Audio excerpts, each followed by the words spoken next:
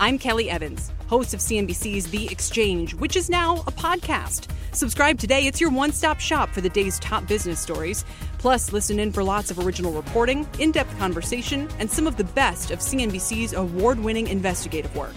Subscribe to The Exchange for free, and you can always catch The Exchange live weekdays at 1 p.m. Eastern only on CNBC. See you then. My mission is simple, to make you money. I'm here to level the playing field for all investors. There's always a bull market somewhere, and I promise to help you find it. Mad Money starts now. Hey, I'm Cramer. Welcome to Mad Money. Welcome to Cramerica. Other people want to make friends. I'm just trying to save you some money.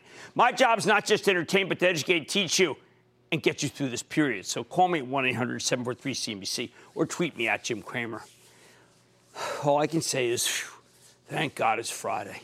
In a week where the Dow plummeted 5.7%, notching its worst 5 days since January 2016, we're thankful for this. The closing bell. You know what? It looks like we're back in several sessions in one-day mode, as we were in early February. Average swinging wildly throughout the day. First, there was a bull with plenty of green at the opening, then a bear late morning swoon, back to a presidential-inspired bull, finally a hideous going to the weekend bear romp. Dow ultimately plunging 425 points, S&P plummeting 2.1%, NASDAQ nosediving 2.4%, with some big names in there falling far more. You know what we had? We had 4 sessions between 9:40 and 4, and it's given me a big case of whiplash. I don't know about you. Now, initially, things did look really strong this morning. We got a terrific bounce off after yesterday's hideous 700 Dow point decline. Then we just gave up the ghost. At one point, the NASDAQ was in free fall, and it was led again by social media, but then joined headlong by the semiconductors, which have been a sign of strength recently.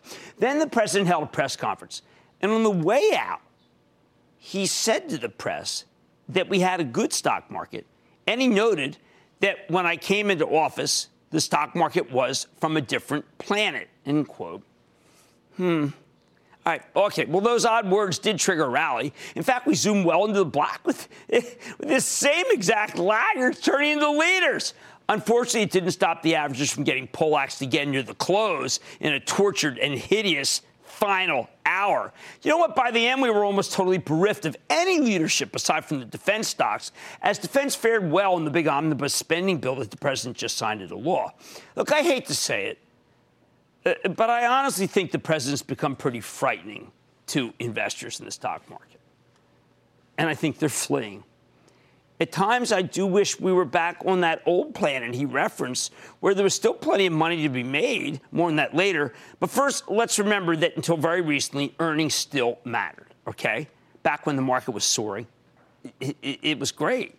Now, we have to hope that maybe things will calm down. The White House starts trying to make deals instead of making enemies, and then the earnings will matter again. They sure didn't matter to the market's trajectory this week because we had some very good ones. But I live in hope. So with that in mind, what are we looking at next week? Okay, on Monday, we hear from Paychex. That's an old Cramer favorite. The market seemed pleased with the company's last quarter, but then as things got gloomy around the country, the stock started getting hit. Now, it's down substantially from where it traded after the last quarter, yet we've had a rate hike since it reported, which is bullish for Paychex because their clients give them money, and they collect interest on it until they deposit your wages in your account.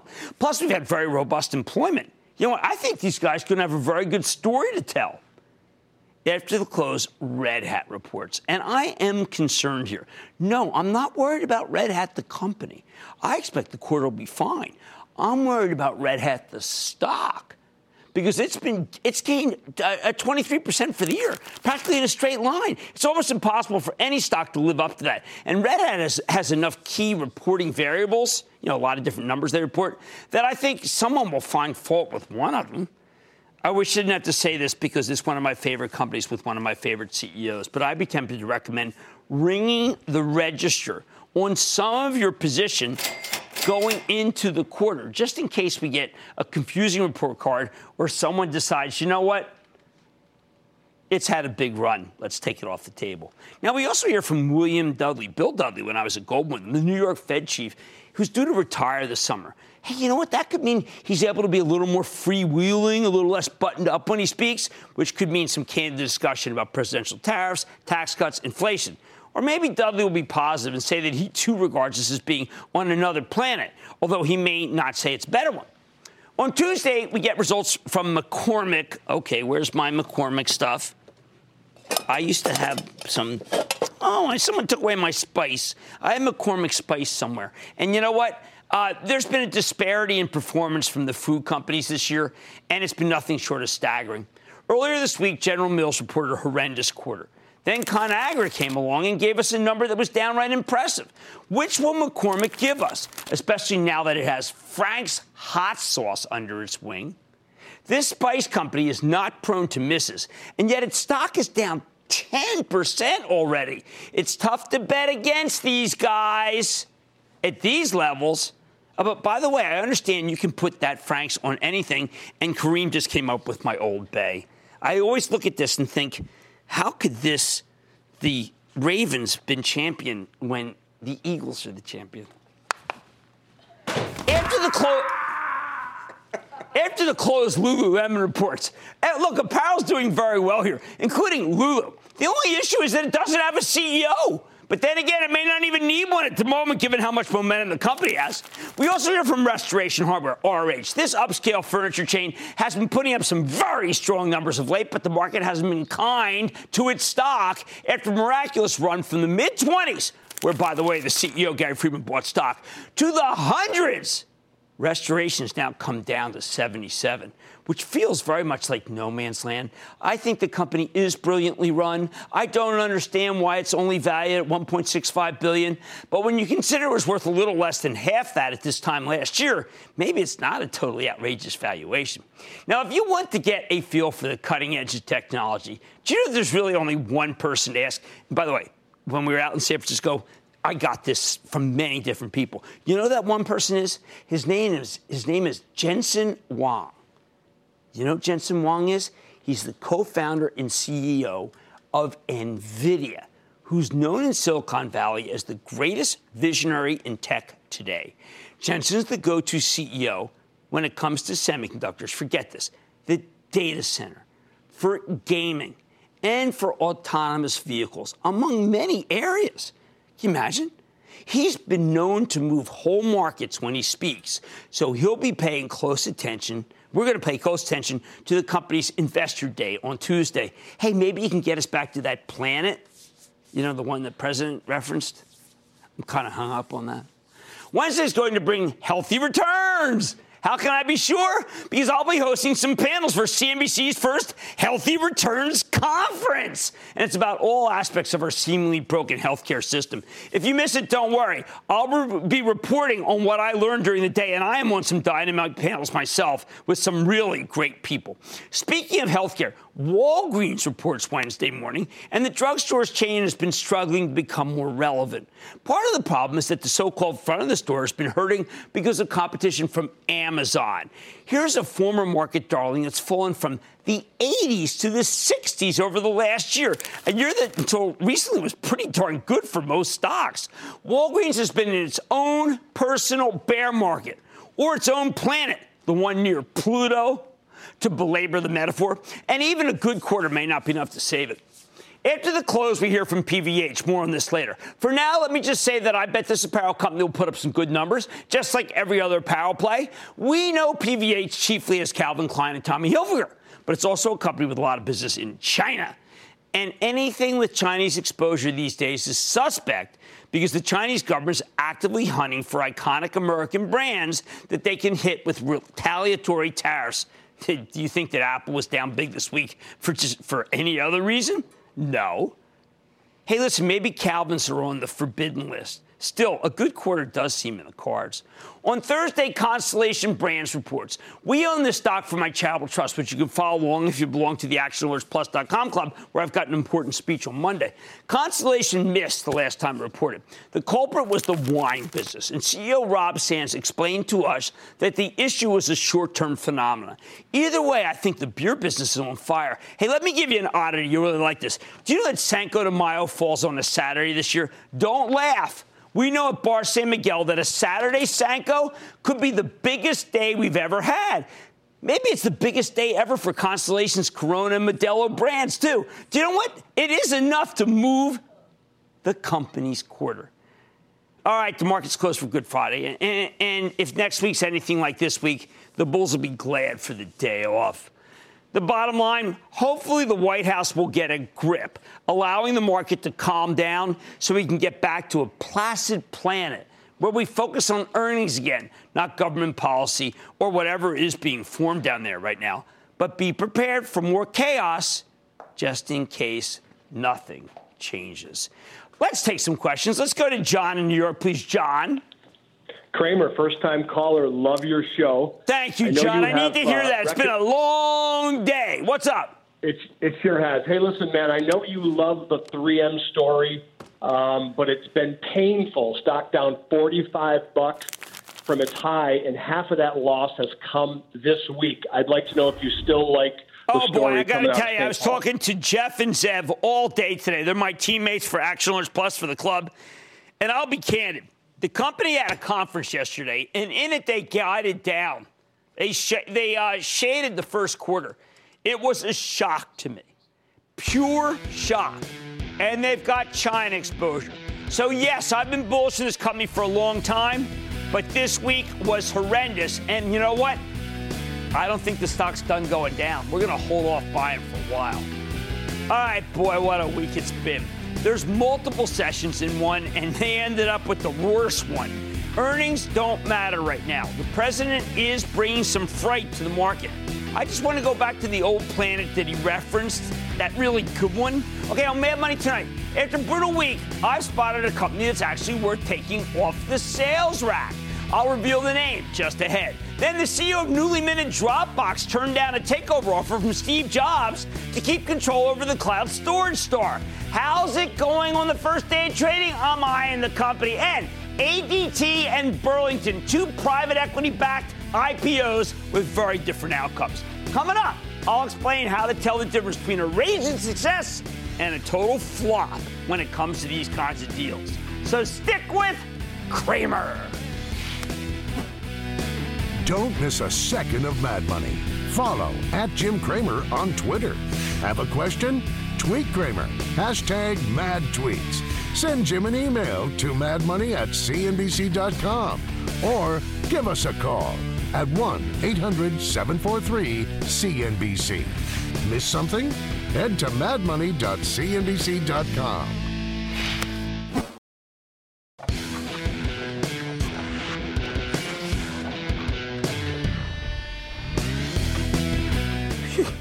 It has been a very rough week for the stock market. But when people panic and the averages sell off dramatically, sell. We often forget that this fear can create some fabulous buying opportunities. Buy! Think of it as like a sale at the mall. Some of the markdown merchandise will be cheap because it stinks. But some of it will be cheap just because the stores in the mall, meaning the portfolio managers, are trying to unload excess inventory. Those are the real bargains, and when you spot them, you know what? You got to pounce. Buy. Opportunities like PVH. The apparel company you know is Calvin Klein and Tommy Hilfiger. The stock of PVH got obliterated back in February based on nothing in particular aside from Wall Street cooling on retail. And it got slammed again this week along with the rest of the market. But this company reports next Wednesday night, and based on the publicly available clues, and that's what we have to work with, I bet it will deliver a very good quarter. In short, I think this is your chance to pick up a high-quality piece of merchandise that's now down almost 12% from its January highs. PVH is way too cheaper, and if the company really does give us some good numbers next week, you know what? I expect the stock to behave like a coiled spring. That was easy. So let's go over why I feel so confident about this one. Because nearly every piece of evidence we've gotten so far suggests that the quarter will be very, very robust. That's why. First of all, whenever you evaluate a company, you got to look at how its performance is trending. In other words, what have they done for you lately? In the case of PVH, the trend, I'm calling it your friend. The company's beat Wall Street's earnings estimates 8 times in the last 8 quarters, and they beat the revenue estimates 7 out of 8 times. The only exception was a tiny $2 million miss a year and a half ago. Most of these numbers have come in well ahead of the company's own guidance. Speaking of guidance, PVH also tends to raise its forecast when it reports. That's cool. It's giving you the classic beat and raise formula that usually produces higher stock prices. We analyze this over and over again and get rich carefully. It is the single best predictor of where stock's going to go. Now, obviously, past performance is no guarantee of future results, but it helps to know that in recent years, PVH has become a well-oiled machine. Even better, the company's sales have been accelerating over the past few years, and accelerating revenue growth is something Wall Street loves so much that we normally just call it by its acronym in Cramerica, ARG. Second, just yesterday, Piper Jaffray's Erin Murphy, she's an excellent retail analyst, published a very bullish note talking about the strength of the company's Calvin Klein business in Asia. I'm going to read you a snippet. Quote, "We continuously heard from our checks that PVH portfolio performed well." End quote. Now, this strength in Asia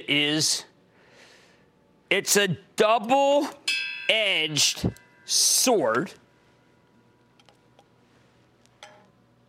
Because with everyone worried about China retaliating against American exports, PVH's Chinese business could come under pressure. Okay, that's not good. But the company has far more exposure to the U.S. and Europe. And look, I'd rather have a booming Chinese business. A booming Chinese business that might come under threat than a lousy Chinese business that isn't worth threatening. So maybe it's not so much of a double-edged sword after all. Third, the single best place to learn about any publicly held company is from its quarterly earnings reports, right? The conference calls. On PVH's last call from November 30th, management told you a very compelling story. You might say, well, who cares? Come on, that was 3 months ago. Well, wait a second. You got to remember, next week, PVH is going to report their fourth quarter results, the quarter that lasted from November through January. Meaning on that last conference call that we heard, they already had roughly a third of the latest quarter in the bag. And November's arguably the most important month. Let me see, you got that Cyber Monday thing, Black Friday, lots of holiday shopping. So what did PVH have to say about it? Here's a snippet from Manny Chirico, the CEO and longtime friend of the show. He told us, and I quote, "In the fourth quarter, our early holiday sales and margin results are running well ahead of our financial plans." Emphasis by me on the word well, end quote. He said international continues to see, quote, "nice momentum," and the U.S. business was experiencing, quote, "big improvement." In fact, given all of the strength, Chirico outright told you, and I quote, "We can continue to over-deliver against our financial plans," end quote. Translation? Well, that's as close as he can come to saying the estimates, even his own forecasts, are too low. When asked about the North American department store space, where PVH makes a lot of its money, he was even more bullish. Chirico said, and I quote, "It feels like we're going into December with a lot of momentum, tighter inventories. I think it'll be promotional, but probably not as promotional as last year. There'll be less goods to clear come January," end quote. Wow, that's a compelling story. The fourth clue, everything we've heard from other companies reinforces the idea that the fourth quarter was fabulous for PVH's apparel business, too. According to MasterCard, online and in-store spending for the holidays increased by 4.9% year over year. The department stores gave us surprisingly strong holiday numbers. Kohl's saw its same-store sales numbers grow at 6.9% clip. Nordstrom had a great holiday season. It was best in 3 years. Macy's finally got its act together. Just yesterday, Nike reported a great quarter. And I mentioned this because on the conference call, CEO Mark Parker talked about how, I quote, "There's a strong global appetite for athletic footwear and apparel," end quote. By the way, the Nike conference call was excellent. Now, if Nike's saying that apparel is strong, you better believe that it also applies to Calvin Klein and Tommy Hilfiger. Clue number 5.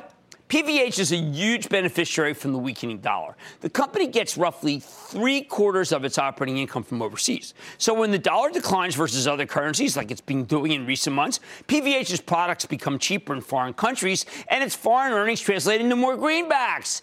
That's what a weak dollar means. This will be a major tailwind for the quarter the company reports next week. 6, because PVH is an apparel maker, it doesn't have the same woes as bricks and mortar retailers that need to compete with Amazon.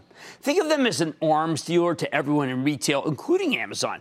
That's one of the company's longstanding partners. Together with Amazon, they created a bunch of Calvin Klein pop-up stores in New York and Los Angeles. This was a holiday exclusive, and I have a very good feeling about these numbers. Why? Because they had already been open for weeks at the time of the last conference call, and Chirico sounded very excited about how this Amazon collaboration thing was going. That's why I think the stock is a buy into recent weakness. I gotta give you the caveat here. Even if the numbers are excellent, if Chirico says anything really worrisome about the escalating trade dispute with China, well, it could torpedo the whole story. Calvin Klein and Tommy Hilfiger are iconic American brands with major China exposure, so they might be natural targets for retaliatory tariffs from the Chinese government. Then again, most of this stuff is actually manufactured in Southeast Asia, Latin America, Africa. A tariff on Calvin Klein does more to punish Bangladesh than the U.S. Heck, a lot of the merchandise is even made in China. That makes it certainly less of a target for retaliation. But here's the bottom line. Even with the newfound trade war worries, I think the stock of PVH has come down too far too fast. This company is set to report what I believe will be a terrific quarter next week. And given how well apparel's been selling, I think it's absolutely worth buying ahead of earnings. Much more mad money ahead. Dropbox just made its public debut and its share soared. I'll tell you if you've missed your chance to get into the largest tech IPO since Snap. Then after a tough week for the averages, oh yeah, I'm helping you determine how to spot a beaten down winner and a loser that deserves that beat down. You're not going to want to miss this case study. And Trump's big short. What's our president thinking? And does he have a plan? I'm going to talk tariffs, trade, Trump. Stick with Cramer.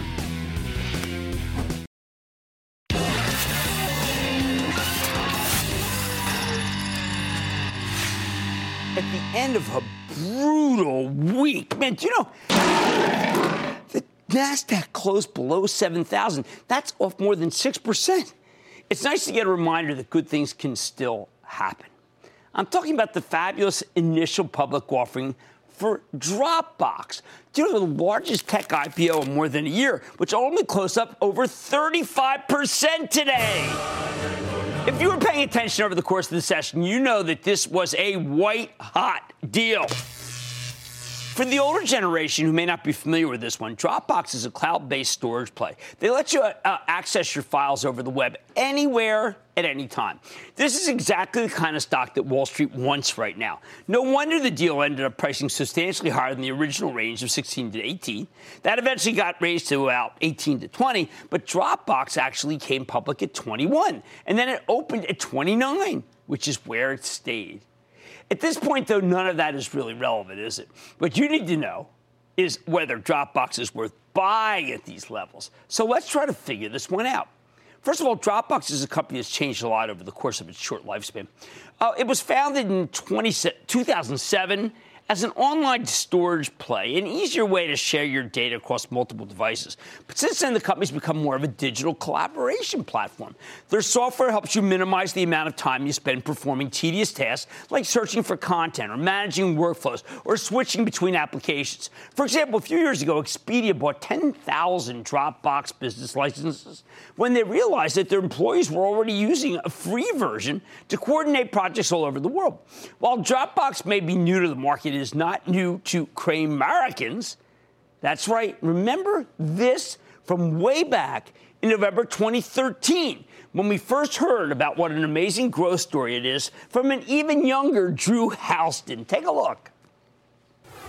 Dropbox has to be the fastest growing, for both individuals and now corporate, loved product. You're now at 200 million users. How quick did that happen? It's been moving. Last year we were at 100 million. This year we're at 200 million. It's been like that since the beginning. I think I looked younger. Well, yeah, it was 5 years ago. Anyway, that's one of the most impressive things about the story. The product practically sells itself. Dropbox gives away free versions of their storage and collaboration software. But if you want more storage space or more functionality, you need to pay up for the professional version. No wonder the company's going from 200 million users when we saw that video. Okay, that's when I interviewed Drew at 2013 Salesforce Dreamforce to more than 500 million registered users today. That's very good growth. That's 500 million people out there using Dropbox and spreading it like a virus to their friends and family and coworkers. Of those 500 million free users, the company believes that 300 million have similar characteristics as their paid subscribers.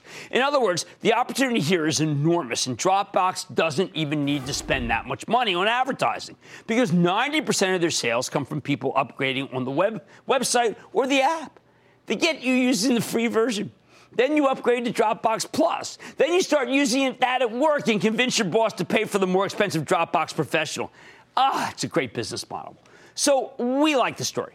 But what about the actual numbers? I think they're pretty impressive. Last year, Dropbox generated 31% revenue growth. Now, that's down slightly from nearly 40% in 2016, but still pretty much in line with the other major players in the cloud. The company's gross margin, what they make after the cost of goods sold, it has been surging from 32.5% in 2015 to 66.7% last year as Dropbox gradually gets closer to turning a profit. In fact, management expects the earnings will go positive this year, and the cash flow is exploding. It's up 122% last year. These are great numbers. The balance sheet, clean as a whistle. The company's using the proceeds of the IPO to pay back its modest amount of debt, and it already has $430 million in cash on the balance sheet at the end of last year. Given that it just raised anywhere from $600 to $750 million, Dropbox is going to have a pretty deep pocket. Wow. For a newly public company, certainly more than most of the ones we've studied. Let's go deeper. Dropbox has more than 11 million paid users. Last year, the paid user count grew by 25%. And while that's down from more than 35% in 2016, it's still a strong figure. The company's average revenue per user has been rising, albeit fairly slowly. The crucial issue here is whether or not the company can keep turning its nearly endless supply of free users into paying customers. I think they can. Dropbox has gotten as large as it is mostly through word of mouth. Imagine what they can do with nearly $1 billion in cash to invest in growing the business. If the company's going to maintain its growth rate, it only needs to convert 2 to 4 million free customers into paying ones each year. That may sound like a lot, but remember, they have 500 million free users, so we're talking about less than 1%. On top of that, they've made some smart moves lately. For example, earlier this month, Dropbox announced a strategic partnership with Salesforce.com. Remember that video is from Dreamforce. Basically, this integrates Salesforce's incredibly popular enterprise software with Dropbox's storage and collaboration platform. That's going to bring a lot of customers. Put it all together, and I'm a big fan of Dropbox, the company, and its CEO, Drew Houston. But what about Dropbox, the stock? Isn't that what we really want to find out on Mad Money? Can I really recommend something that ran up almost 40% in its first moments of trading? That's the question. What are we willing to pay for the stock of Dropbox? So let's do the numbers and what we call the comps. At these levels, the stock is trading at 8.5 times next year's sales estimate. Keep that in mind, not earnings. Sales, and 124 times next year's earnings estimates. Now, that may sound super expensive, but it's actually pretty in line with the other kings of the cloud. And yes, I think Dropbox absolutely counts as cloud royalty. Adobe, Salesforce, ServiceNow, Red Hat, Splunk, VMware, and Workday all have roughly similar growth rates, and they sell for anywhere from 5 to 10 times next year's sales estimates. If you try to value Dropbox on earnings, it looks more expensive than the other kings. But then again, the company's right on the verge of turning a profit, which means it will take a few years before it makes sense to value the stock on an earnings basis. In short, Dropbox is trading like it's one of the kings of the cloud. So you have to ask yourself, does it deserve to trade like a cloud king? I think so. Dropbox is cheaper than Adobe, but it's growing faster than Adobe. Ideally, I'd like to wait for a pullback before telling you to pull the trigger. But you know what? I'm not sure you're going to get one. The bottom line, look, you need to be careful with these red-hot IPOs. That said, I absolutely feel comfortable about giving you my blessing to speculate on Dropbox. Notice the verb there, speculate. There aren't that many first-class cloud plays out there, and the group will only become more attractive if people keep freaking out about a trade war with China like they did all this week, because this is the kind of secular growth theme that keeps working even if the economy slows down. I say put on part of your position and then hope the stock of this incredibly well-run company gets slammed so you can buy more later and lower. John, in my old home state of Pennsylvania. John. Jimmy boy, how are you today? Man, I don't know. Just getting the stuffings kicked out of me. How about you? It's a rough one. It is rough. I was doing some work, getting my car done, and I saw the ending numbers. It was not pretty. But, Jim, I'm calling about Twilio. They just announced a collaboration with Singtel a couple days ago, an Asian telco company, and to improve their cloud communications platform. I just want to know, what are your ideas on Twilio? Going forward? On Twilio? Okay, here's the problem with Twilio. It's had such a big run. I like Jeff Lawson. I like George Yu. Number 2 used to be at Salesforce. But it's had such a big run, and everything's coming down. You got to wait for this one to come down along with it, because holy cow, sellers were everywhere. All right, Dropbox. Congratulations to Drew Houston, because this made a fabulous Wall Street debut. You have my blessing to actually speculate on this one and hope for a pullback to buy more. Okay, much more Mad Money ahead.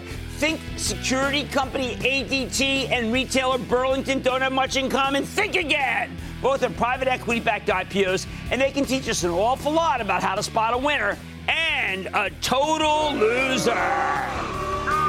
Then whatever happened to President Trump, who loved being graded by the stock market?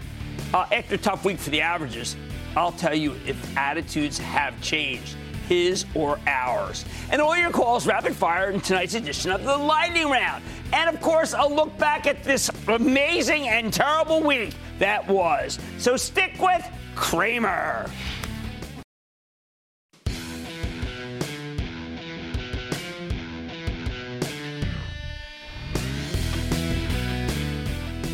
On yet another ugly day for the averages, we got to take a deep breath and think about the best way to pick stocks into weakness. How do you tell the difference between a beaten down winner and a loser that deserves to be knocked flat on the canvas? Tonight I want to answer that question with a little case study of a certain type of company, and that's the private equity-backed IPO. A few years ago, it really seemed like the private equity guys were trying to take over the world, buying practically anything that wasn't nailed down. They borrow a bunch of money, acquire publicly traded companies, then cut expenses to the bone, and eventually sell them back to the public via an IPO. But as with anything else in the market, not all private equity-backed deals are created equal. Some are a heck of a lot more equal than others. If you want to know what a total dog looks like, check out ADT, and that's Andy, Dave, Tom, the maker of security systems that came public again 2 months ago. The stock's fallen from an already discounted IPO price of $14 to $8 and change in less than 2 months. No one wants to go near this thing. The reason? ADT was taken private by Apollo about 2 years ago, and it really doesn't seem to have benefited very much under its time that it was private with Apollo's tutelage. It's not like this was a beloved company before it was taken private, but it has only gotten worse. Now, some people like to describe private equity firms as practicing vulture capitalism, like they're carrion eaters who feast on the flesh of dying businesses. I think that's very unfair. When these leveraged buyout artists do the job right, they can create tremendous amounts of value, including for the public shareholders they ultimately sell their merchandise to. So for that, I want you to look at Burlington Stores, the off-price chain that came public again less than 5 years ago. When Burlington Coat Factory, as it was known then, got taken private by Bain Capital, the company was a mess. But since coming public again, the stock has rallied more than 600%. Yeah, come on, that's an incredible win. Some companies do indeed come out of the process much stronger. Being private means they can make tough decisions outside the public glare in order to get the business back on track again. All aboard! So how do you tell the difference between an ADT and a Burlington Stores? How do you know when a private equity-backed IPO will work out and then when it won't? Okay, let's look at ADT. The modern incarnation of this company was created when Tyco spun off its security division as a separate entity in 2012. The stock marked time for a few years, then ADT was taken private by Apollo Global Management back in 2016. Apollo brought ATT public again back in January, and that really should have been the first sign that something was wrong. This whole process seemed very rushed to me. The whole point of the process is that the leveraged buyout guys do what's necessary to make the business better. But turnarounds take time. As for the IPO itself, it was a total bust. And since then, the stocks just kept on falling. Why? ADT's first quarter right out of the gate, reported a week ago, was downright awful. The company's not even turning a profit. Honestly, though, if you stuck around until last week, you weren't paying attention because this thing was doomed from the start. First of all, like I mentioned before, the lack of time spent private was a real red flag. This is a sure sign that a private equity shop is looking to unload a dud investment because presumably they don't think it's worth the effort to spend more time turning things around. That's my opinion. Second, in the time since ADT went private, the security business has gotten a lot more competitive. And again, it's not like ADT was in great shape before the Apollo bid. While the company was private, new rivals figured out how to make home security systems. Now you got Apple and Alphabet making some smart home devices that are a lot more sophisticated than anything ADT can come up with. What else? Well, nearly every private equity firm backed IPO tends to have a lot of debt, but ATT's balance sheet, it is particularly ugly. They had a $5.4 billion in long-term debt before going private. That has now ballooned to $10.2 billion by the time of the IPO in January. This money was borrowed to finance the leveraged buyout. ADT would have been better off if it had never gone private in the first place. Also, Apollo had ADT pay them a $750 million special dividend last year, so at least they got something out of it. If they didn't turn it around, what the heck did Apollo even do with ADT? Okay, what they did was they merged it with a couple of other security companies like Protection One and ASG and installed Protection One CEO as the head of the whole entity. This thing is a stitched-together Frankenstein's monster of a business. And you could see that in the IPO prospectus, which was full of all kinds of adjustments. The idea that Apollo would take this thing public so soon after a major transformation merger, it almost defies belief, frankly. But the worst thing about this botched deal is that it didn't have to go this way. They can do a lot better. And for that, I want you to consider the old Burlington Coat Factory, an ailing retailer that was taken private by Bain Capital in 2006 for a little over $2 billion. Bain took its time turning the business around. And when they finally took it public again in 2013, wow, it was one of the hottest deals around. With the new Burlington store surging 47% on its first day of trading. The darn thing is now up 670% from its IPO price, up 425% from that first close, and that is a huge win for all involved. Let's compare them point by point. Unlike ADT, Burlington's private equity owners took their time, spent roughly 7 years turning the business around, and turn it around they did. When Burlington went private in 2006, it had $2.4 billion in annual sales. When it came public again in 2013, $4 billion in sales. Not only did they cut costs, they grew the business dramatically. Burlington's debt load when it came public again was manageable, was $1.7 billion. It quickly cut down to $1.4 billion using the proceeds of the deal. Unlike ADT, Burlington kept things simple. No complex mergers, just healthy new store growth, giving investors a nice, clean story. Sure, Bain paid themselves $636 million in special dividends from Burlington, but you know what? They earned it. And I know the two businesses aren't comparable, but what happened when they were private, I think that's a good compare. The bottom line, the next time you see a private equity-backed IPO like ADT, I want you to run in the other direction. When these firms take a company public again in less than 2 years, it may be a sign that something is wrong. When they take their time, though, like Bain did with Burlington stores, these so-called vultures can work miracles. These are the kinds of deals we're looking for. And when I spot one of them, I'm going to be the first to tell you about it.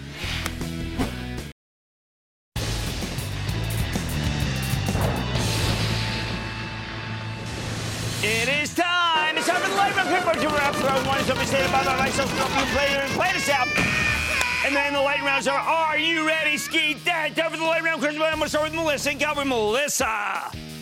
XPO Logistics, hold, sell. What do I do? No, I'm holding it. Man, my Chapel Trust sold it too soon. This company's doing much better than every other company in the business. Stay along. Scott in Florida. Scott. Hey, Jim. How are you? Oh, rough day. How about you? Yeah, I feel you. But this is Scott from West Palm, the famous Winter White House. Yes. Question for you is PSEC, Prospect Capital Corporation. Your upside on that? No, I think it's that yield north of 10 tells me I think things should be concerned. I am not going to recommend that stock. Ron in Pennsylvania, Ron. Hello, Jim. Ron. Jim, I too have shed tears of joy when the Eagles finally won the big one. Yes, what's up? Hey, my stock is Cypress One. Okay, it's a REIT. The real estate investment trusts are doing poorly. Yields 4%, but it's data center. When that stock goes between 4 and 5%, I'm going to say buy it. Let's go to Gino in Florida. Gino. On semiconductor. On semiconductor, I like very, very much. It's an inexpensive semi. They're coming down. It's a buy. Let's go to Paul in Texas. Paul. Booyah, Jim. Booyah. My stock is Altice, ATUS. No, wait. That's got too much debt. Not going to be there for me. I need to go to Mike in Missouri. Mike. Jim Cramer, how are you, buddy? I am good. Struggling to get through these days, but good. How about you? I'm doing great. Hey, I just need your take on Cypress Semiconductor. All right, Cypress Semi is a very good semiconductor. However, there is a lot of speculative money in it. I think it could go down to 16. Don't need to pull the trigger now. And that, ladies and gentlemen, is the conclusion of the Lightning Round. The Lightning Round is sponsored by TD Ameritrade.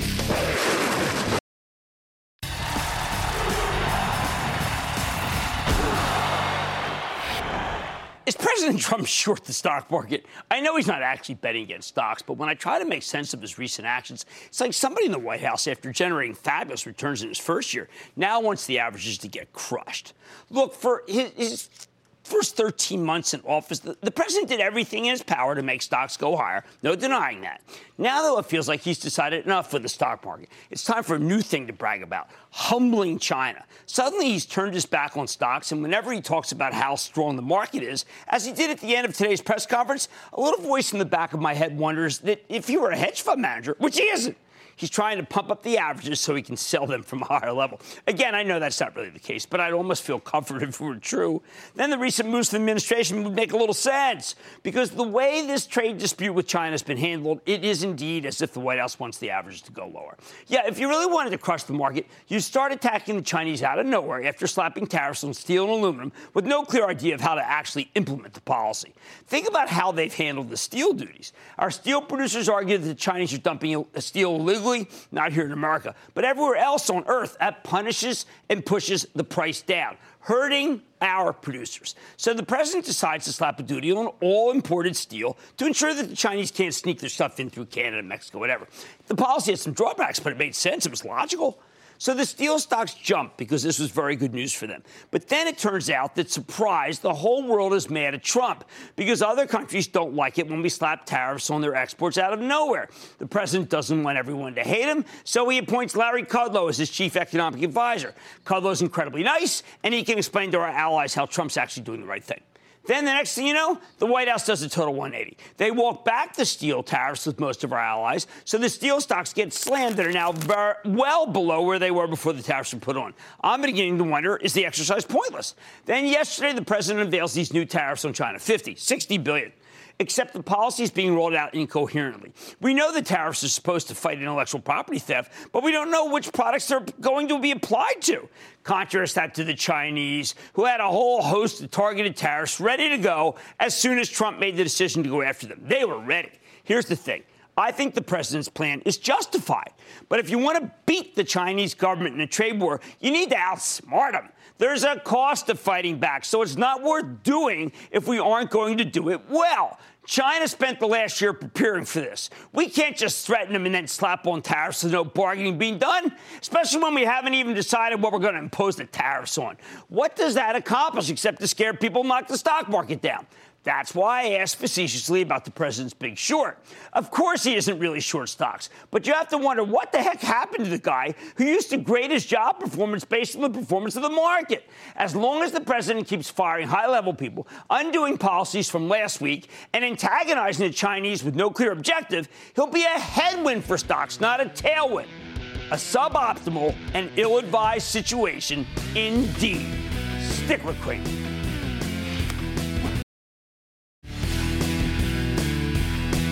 Still in one piece, and I know it's Cinco de Mayo. Okay, let's face it. This was one horrible week, and we got to just stay calm. We're going to get through this. Next week, it may not be any better because I don't see any numbers that are going to change things. Like I said, there's always more work. So I promise I'll find it just for you right here on Mad Money. I'm Jim Cramer. and I will see you Monday. I'm Kelly Evans, host of CNBC's The Exchange, which is now a podcast. Subscribe today. It's your one-stop shop for the day's top business stories. Plus, listen in for lots of original reporting, in-depth conversation, and some of the best of CNBC's award-winning investigative work. Subscribe to The Exchange for free, and you can always catch The Exchange live weekdays at 1 p.m. Eastern only on CNBC. See you then.